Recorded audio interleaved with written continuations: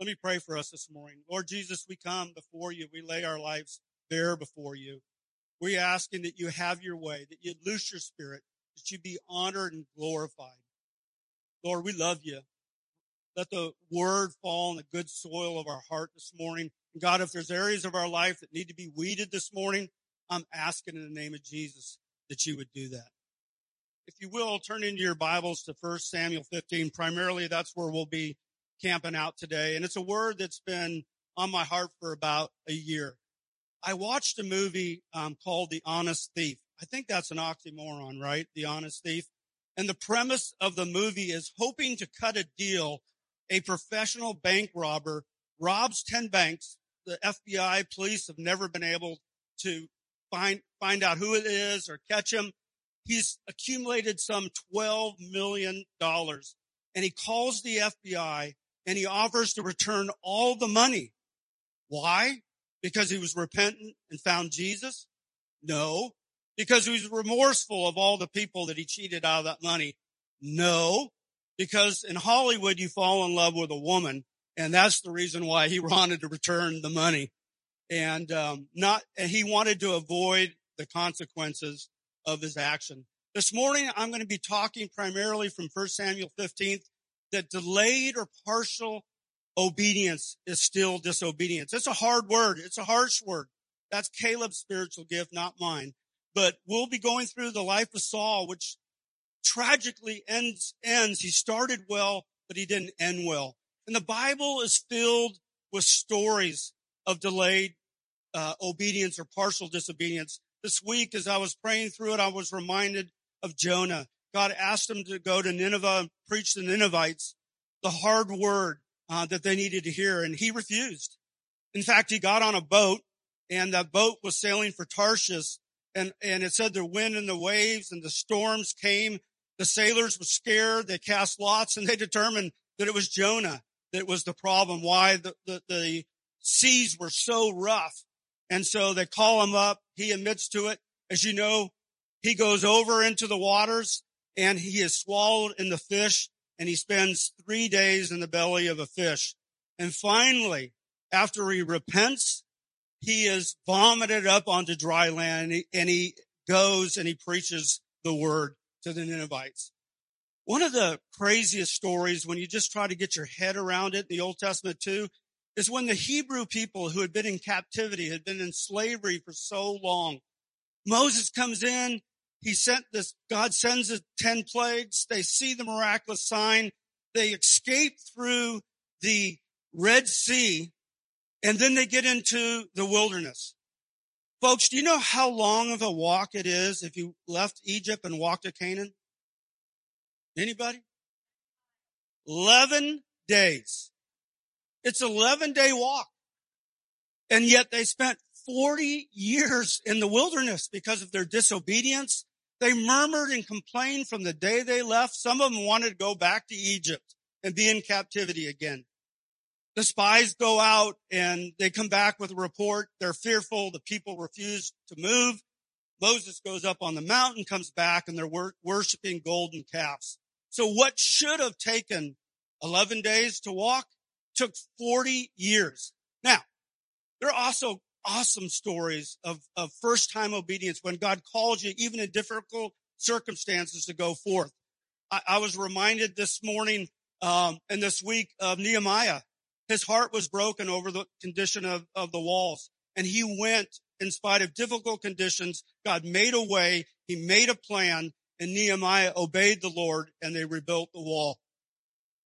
When I think about the heroes of my faith, Abraham, at 75 years old, God called him to leave his land and his people and to go to the land of Canaan.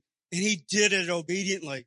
And he's the same Abraham who God called to sacrifice his son Isaac, and he was willing to do that, but God gave him a way of a mistake. Obviously, as we jump to the New Testament, I'm reminded of Peter, Andrew, James, and John. Jesus said, I'm going to make you fishers of men, drop your nets and follow me. And they did. They did. First time. Obedience is doing what we should when we should do it. Do you know that 99% obedience is still 100% disobedience. And Jesus addressed this many times throughout his ministry. In Luke 6:46 specifically, he says, "Why do you call me Lord, Lord, and don't do what I say?" And so this morning, I want to do a deep dive into the life of King Saul in 1 Samuel 15. It's the tragic story of someone who was humble. He was even reluctant to become king. In fact, the story tells us back in chapter 10 or 13 of Samuel that they cast lots. They determined he would be the first king. Samuel went to go anoint him and let him know, and he was hiding among the equipment and the baggage there. So he started out as this humble, somewhat reluctant king. And as we'll later learn, Saul starts out, he begins to turn to this disobedient, this paranoid, this lying, controlling king. So we pick up the story. I just want to give you some background. We pick up the story of Saul in 1 Samuel 13, starting around verse 7. And this is what we know about Saul. He's 30 years old. He's the first king of Israel. And he is anointed king by the Lord's prophet Samuel. And so we see in this narrative that Samuel has delivered a word of the Lord to Saul. And this is basically what he says. He says, "Go." This is what the word of the Lord says. He says, "I command you to go, gather your troops. We're going to make war against the Philistines. Wait 7 days. Wait for me. I'll come. And at the end of 7 days, I'll make sacrifice. And then you wage war." Pretty clear. Command of the Lord. Wait. I will come make sacrifices, the priest of the house. And so what we pick up in verse 13, verse 7, we see what happens. Saul remained at Gilgal, and the troops with him were quaking in fear. He waited the 7 days, the time set by Samuel. By the way, Samuel just said, "I'll come on the seventh day." He didn't say, "I'll come in the morning for breakfast. I'll meet you for lunch." He just said, "On the seventh day, I will come."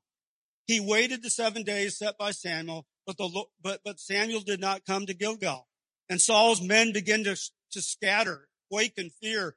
And he said, "Bring me the burnt offering and bring me the fellowship offering."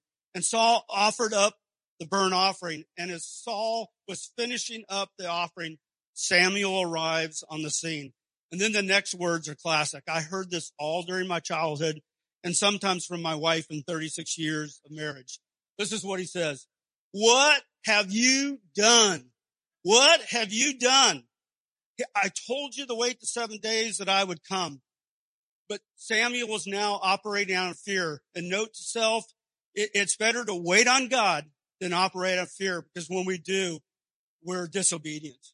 And that's exactly what has happened. Saul replies, he tries to make an excuse. "When I saw the men were scattering and that you did not come at the set time and that the Philistines were assembling at Michmash, I thought," verse 12, "I thought, now the Philistines will come down against us at Gilgal, and I have not sought the Lord's favor."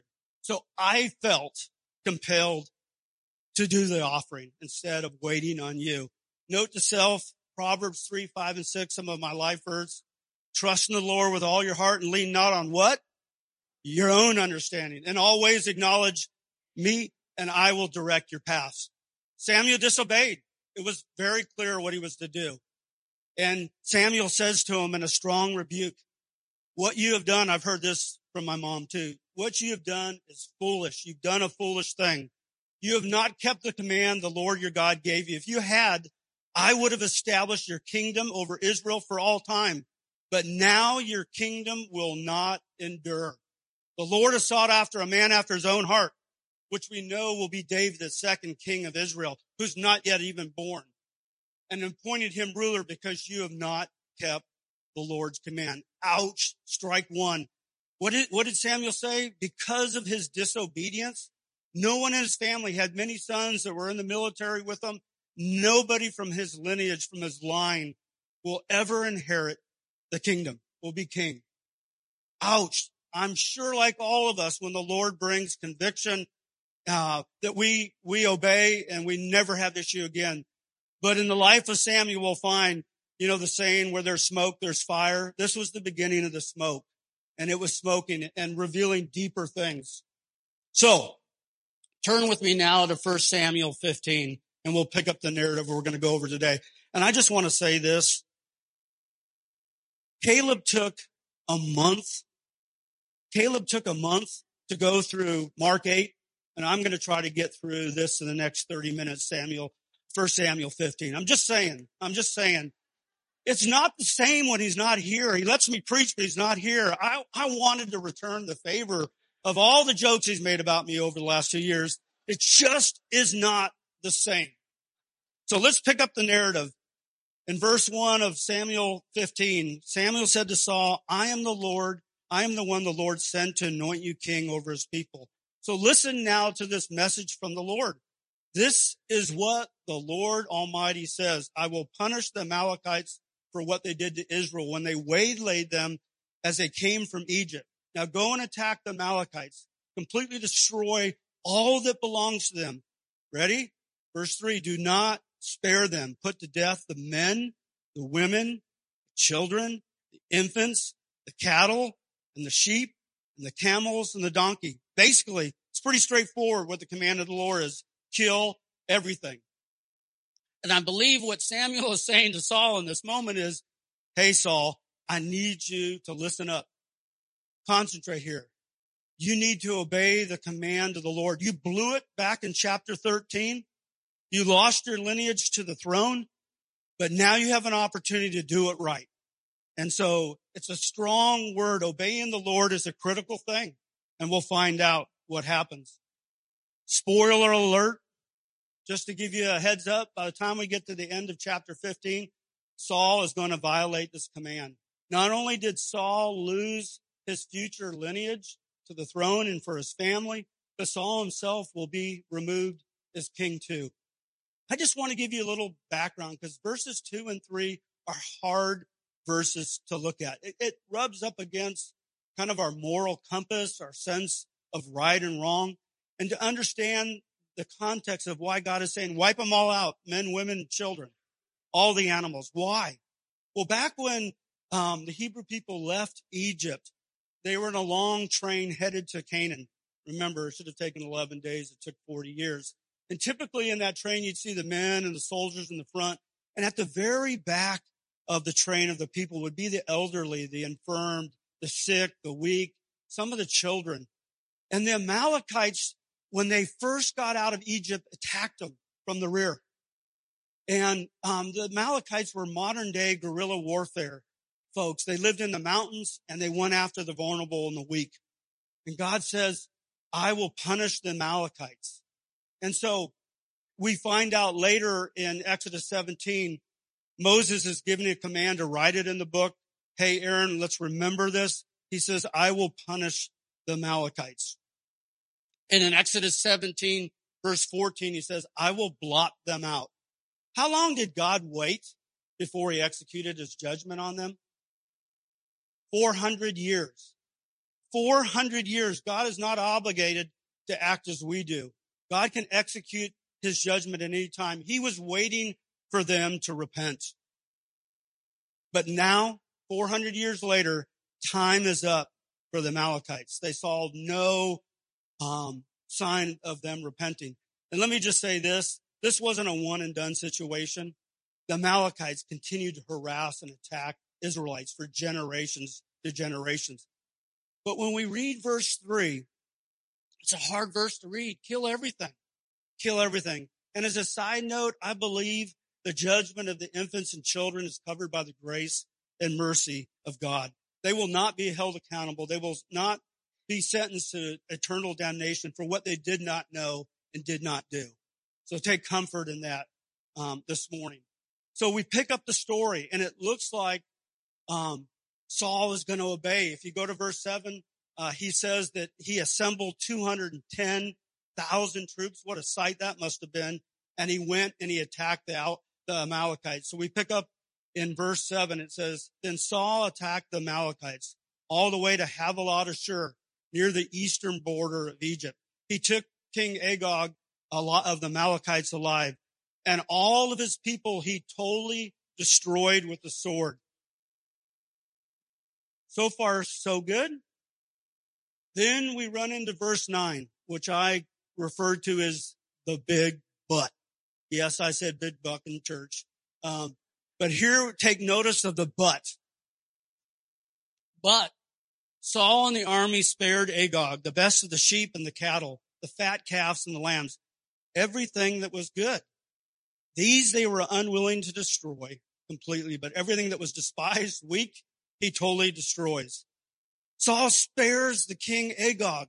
What was he told to do? Kill everyone, everything that had breath. And he compromised. He did not obey completely. And like us sometimes, when the conviction comes and we just do what I call the Heisman pose, we just hold off God. In this moment, he doubles down and it gets worse. So what happens next is the word of the Lord came to Samuel. He was away. He was going to meet Samuel was away with the Lord. He was going to meet Saul down in Gilgal the next day.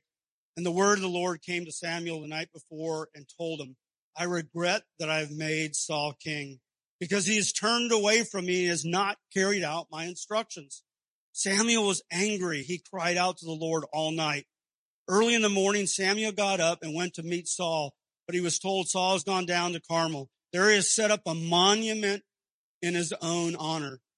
And then he turned and went to Gilgal. God's heart was broken over this. Saul's disobedience hurt the Lord as it does ours. And since we can't grasp all of God's heart in this moment, the closest thing we can come is for God to express in human terms how we felt about it. I greatly regret that I have set up Saul as king. This is the use of an anthropomorphism where basically God explains himself to us in human terms so man can have some understanding. There are anthropomorphic lines all throughout scriptures. When he refers to God, the eyes of God go forth, or the hands of the Lord, he is basically trying to tell us how saddened he is by his disobedience. And we see that Saul is no longer the reluctant, humble king.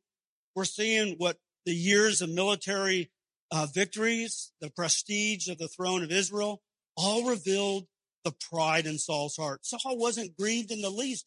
Folks, he's creating monuments to his disobedience. Saul was quite pleased with himself. The next thing he does is he runs out to Samuel as he sees him coming, because there's not the slightest bit of shame or guilt about not disobeying. When Samuel reached Saul, Saul runs out and said, Lord bless you, man of God. I have completely destroyed the Amalekites. I have followed the Lord's instructions. And one of the funniest lines that comes out next, I don't think it was funny to God and it wasn't funny to Samuel, but I found some humor in the statement. Samuel confronts him and says, oh, really? Then what is the bleeping of sheep in my ears and the lowing of cattle? Saul came out to Samuel with such boldness, boasting of his obedience. And he starts to double down and he starts to lie. The first lie, he says, I've done everything that you told me to do. I've done everything. And Samuel's like, bah, moo, what's the lowing of the sheep? I mean, can you imagine this conversation? I killed everything. There's King Agag over there, and just as far as the eyes can see, sheep and cattle. I mean, it's crazy. Samuel calls him out on this. And so he said, I did everything that you asked me to. And he's self-deceived. His pride and disobedience are getting the best of him. And it made him blind and deaf to his own sin. What was completely obvious to Samuel was invisible to Saul. And you know what? This reminded me this week as I got into this passage that we all have blind spots. We all need the conviction of the Holy Spirit to come and reveal his truth. And I'll take this just a little farther. I think all of us need Samuels in our life. Someone that's willing to tell us the truth, to love us even in the worst of us, and to call out our disobedience to the Lord. The word says, woe to the man in Ecclesiastes who falls and does not have another to pick him up. And so take heed to the word of God this morning. We need folks that are willing to have tough conversations and speak into our lives. Saul answered. Now we go, he said, I did everything you said. Now he's going to double down and he's going to go to the next thing that we see in verse 15. Saul answered, the soldiers brought them from the Amalekites.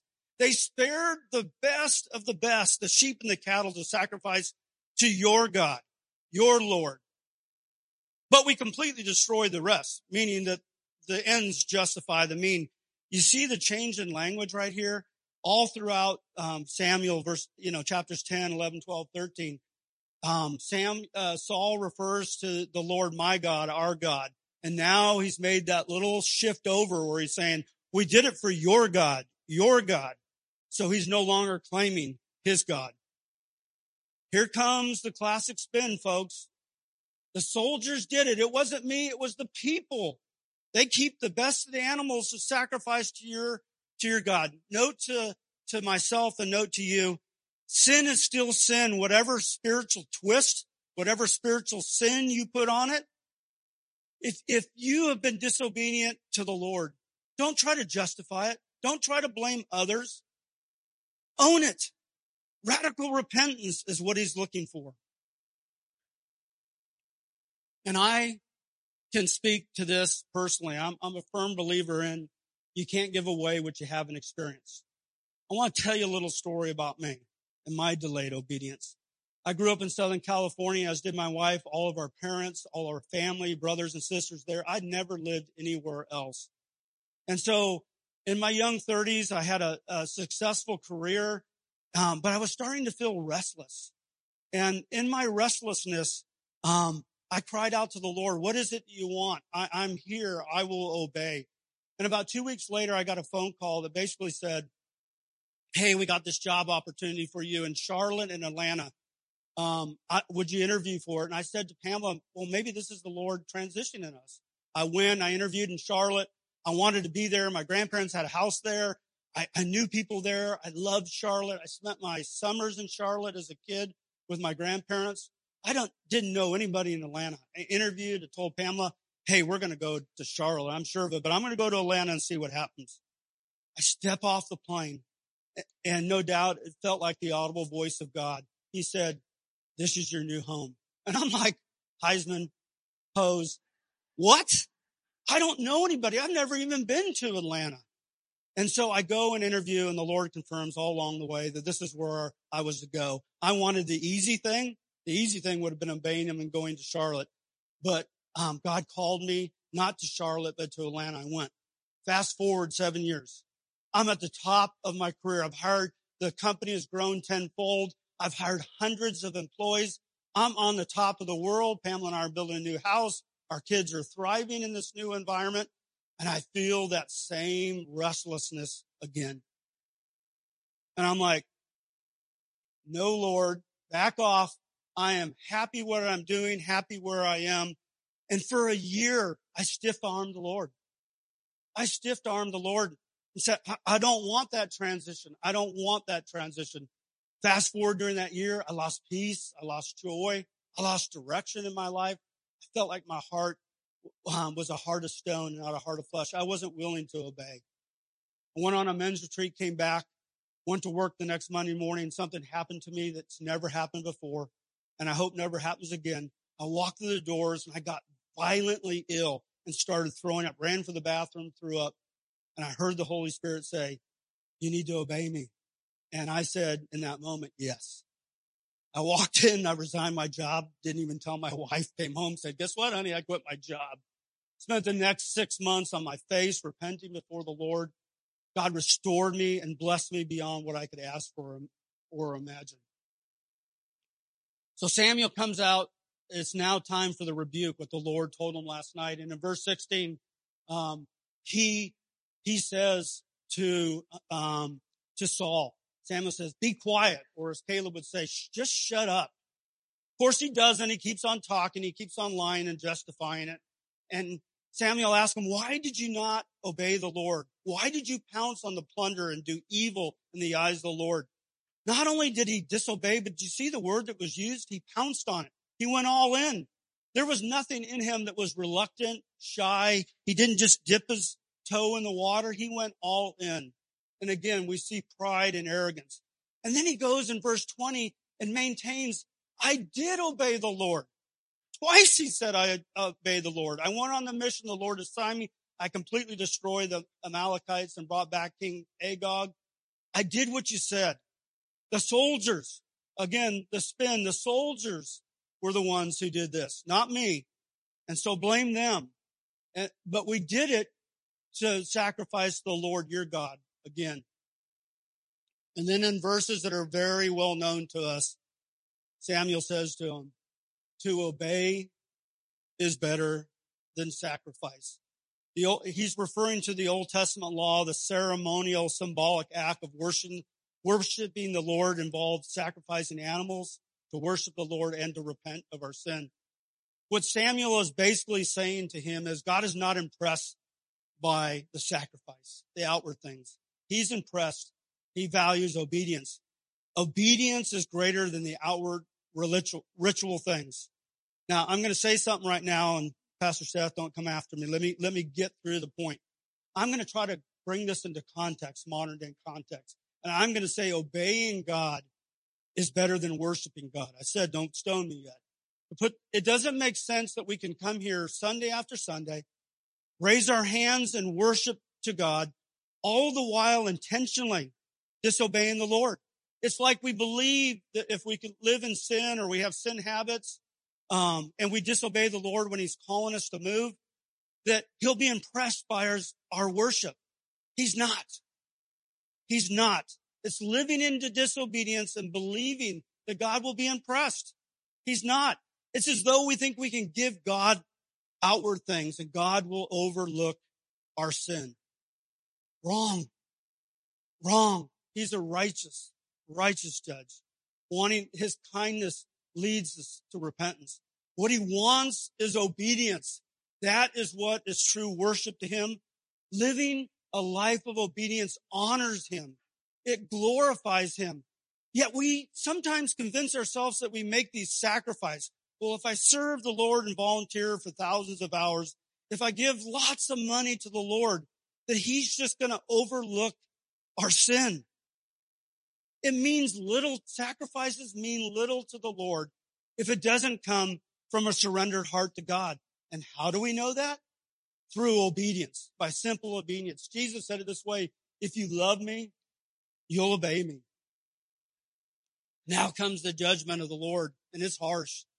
He says in verse 23 and 24, your rebellion is like the sin of divination, and arrogance like the evil of idolatry. He's basically saying he views your rebellion, your pride, your arrogance, your hardened heart like witchcraft and idolatry. And he detests that. He hates that. It's demonic. And Saul, still thinking that he can hang on to the reign, starts to confess his sin in verse 25. But then he does what so many of us do when we're in the situation and we've been, quote, caught, if you will. He says, okay, I said that I fulfilled it completely twice. Then I blamed it on the soldiers. But now I did it in verse 20 and 25 because I feared the people.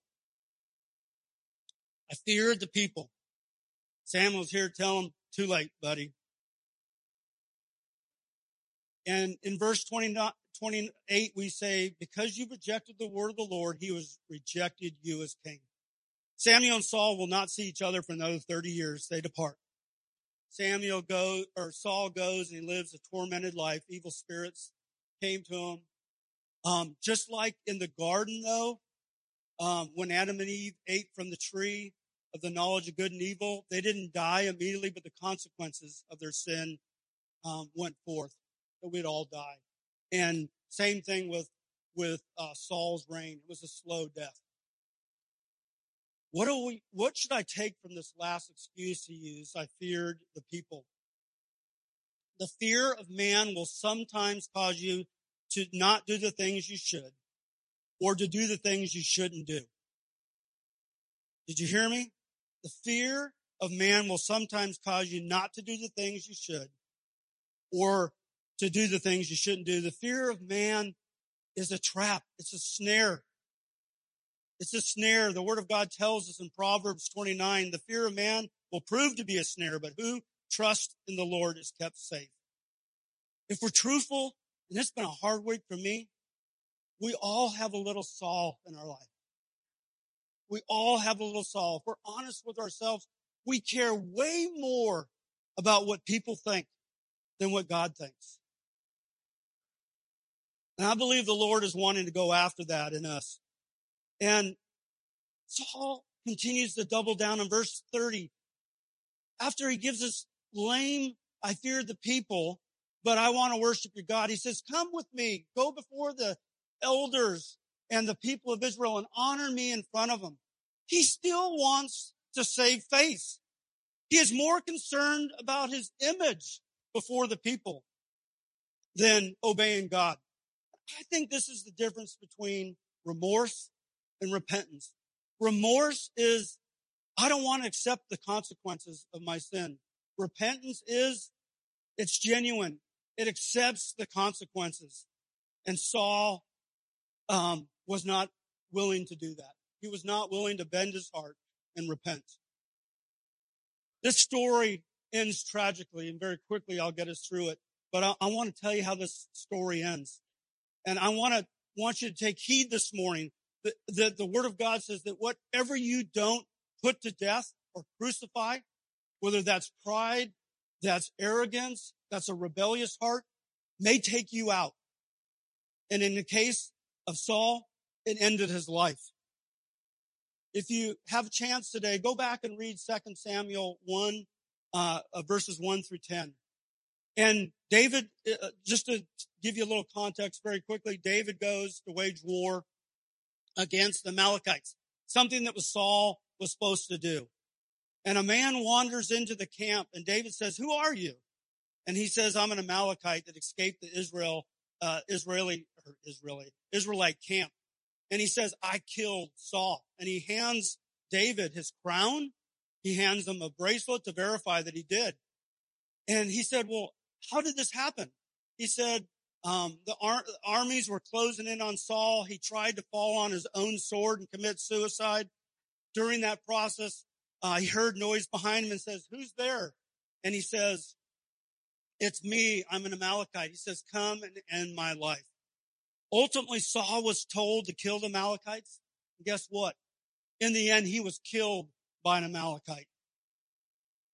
Some of you are involved in things today that if you don't repent, will end up destroying you. Maybe not tomorrow, but it will happen. Don't make the mistake of God's silence being approval of your sin. Why does this happen, Brad? Well, I believe Ecclesiastes 8:11, which says this, because God does not execute his judgment immediately, the hearts of men continue to sin. Don't mistake his silence as approval of your sin. What I would tell you is this, that God's silence is his grace and his mercy wanting you to repent and get right with the Lord.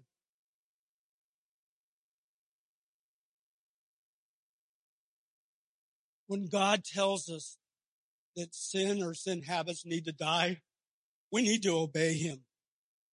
The Bible tells us we must die daily. We must crucify the flesh, not live by it. And God is not mocked. He's not fooled. Whatever you sow, that shall you reap. So what do we take from this text this morning? Worship team, would you come for me? Here's what I took from this text this morning. Disciples of Christ should be eager to obey every word from his mouth. We are not to vet. We're not to do feasibility studies. We're not to write a list on this side. Here are all the pros and here are all the cons. We are to say, yes, Lord. When he said, drop your nets, the answer was, yes, Lord. When he told me to go to Atlanta, the answer was, yes, Lord. When he says, sell everything, we say, yes, Lord. But somehow we've gotten this mindset that obedience is the bummer of the Christian life. And I love what Bob Sorge says. Obedience is not the downside or the obligatory side of the Christian life. Actually, it's the liberating side of our faith. It makes the journey with him joyful, bright, and life-giving because we are walking in his good and perfect will. Here's what I learned, folks. Take this away. I would rather be in the storm with Jesus than be in the boat alone without him. Unreserved obedience always trumps self-protection and disobedience. But I have some good news. I know this is a hard-hitting word. I'm asking for the conviction of the Holy Spirit to reveal truth to you this morning. I got good news. It's never too late to obey the Lord. Your bad choices and your delayed or partial obedience are not beyond his plan. The good news is when God calls you to obedience, he gives you a plan. He has a plan for you to grow you in that. He will not leave you. He will not forsake you. God is for you. He is not against you. Folks, the future of your marriage, if you're single, your future spouse, your children. Seth told me I can't walk away from the podium. I need to keep my hand right here. Your coworkers, and look around in this room, this body will be impacted by your delayed or partial obedience. This story illustrates this other principle, which is it's not how you start that counts, it's how you finish. And at 62 years old, God willing, I'm in the third quarter of my life. I want to finish well, obedient to the Lord. I want to hear, well done, good and faithful servant. Enter into the joy of your salvation. So simply this morning, I'm going to ask you, are there areas of your life that you're refusing to obey God? Are you partially obeying God? Are you delayed in obeying God? What needs to die? Miss Jackie had a word beginning of our 21-day prayer and fasting, and that was, there's a holy fear of the Lord. There's a cloud above this place ready to expose secret sin. And we can either repent, get right, and I believe the Lord has given us another opportunity to do that just this morning. And I have to ask some of you, are you trading religious activity? Are you making sacrifice, but you're still not obeying the Lord? Listen, Saul's sin cost him everything, and it will cost us. Some of us are playing with fire. And it may just be smoldering or smoking, but left unchecked, it will be a fire. It will take you out. And it did Saul. Saul's sin and disobedience cost him his calling, his family ever being on the throne, his relationship with the people, and ultimately he died at the hands of an Amalekite. Sure, we will stumble along the way. But I ask you this morning, do you want to be King Saul? Making excuses, justifying?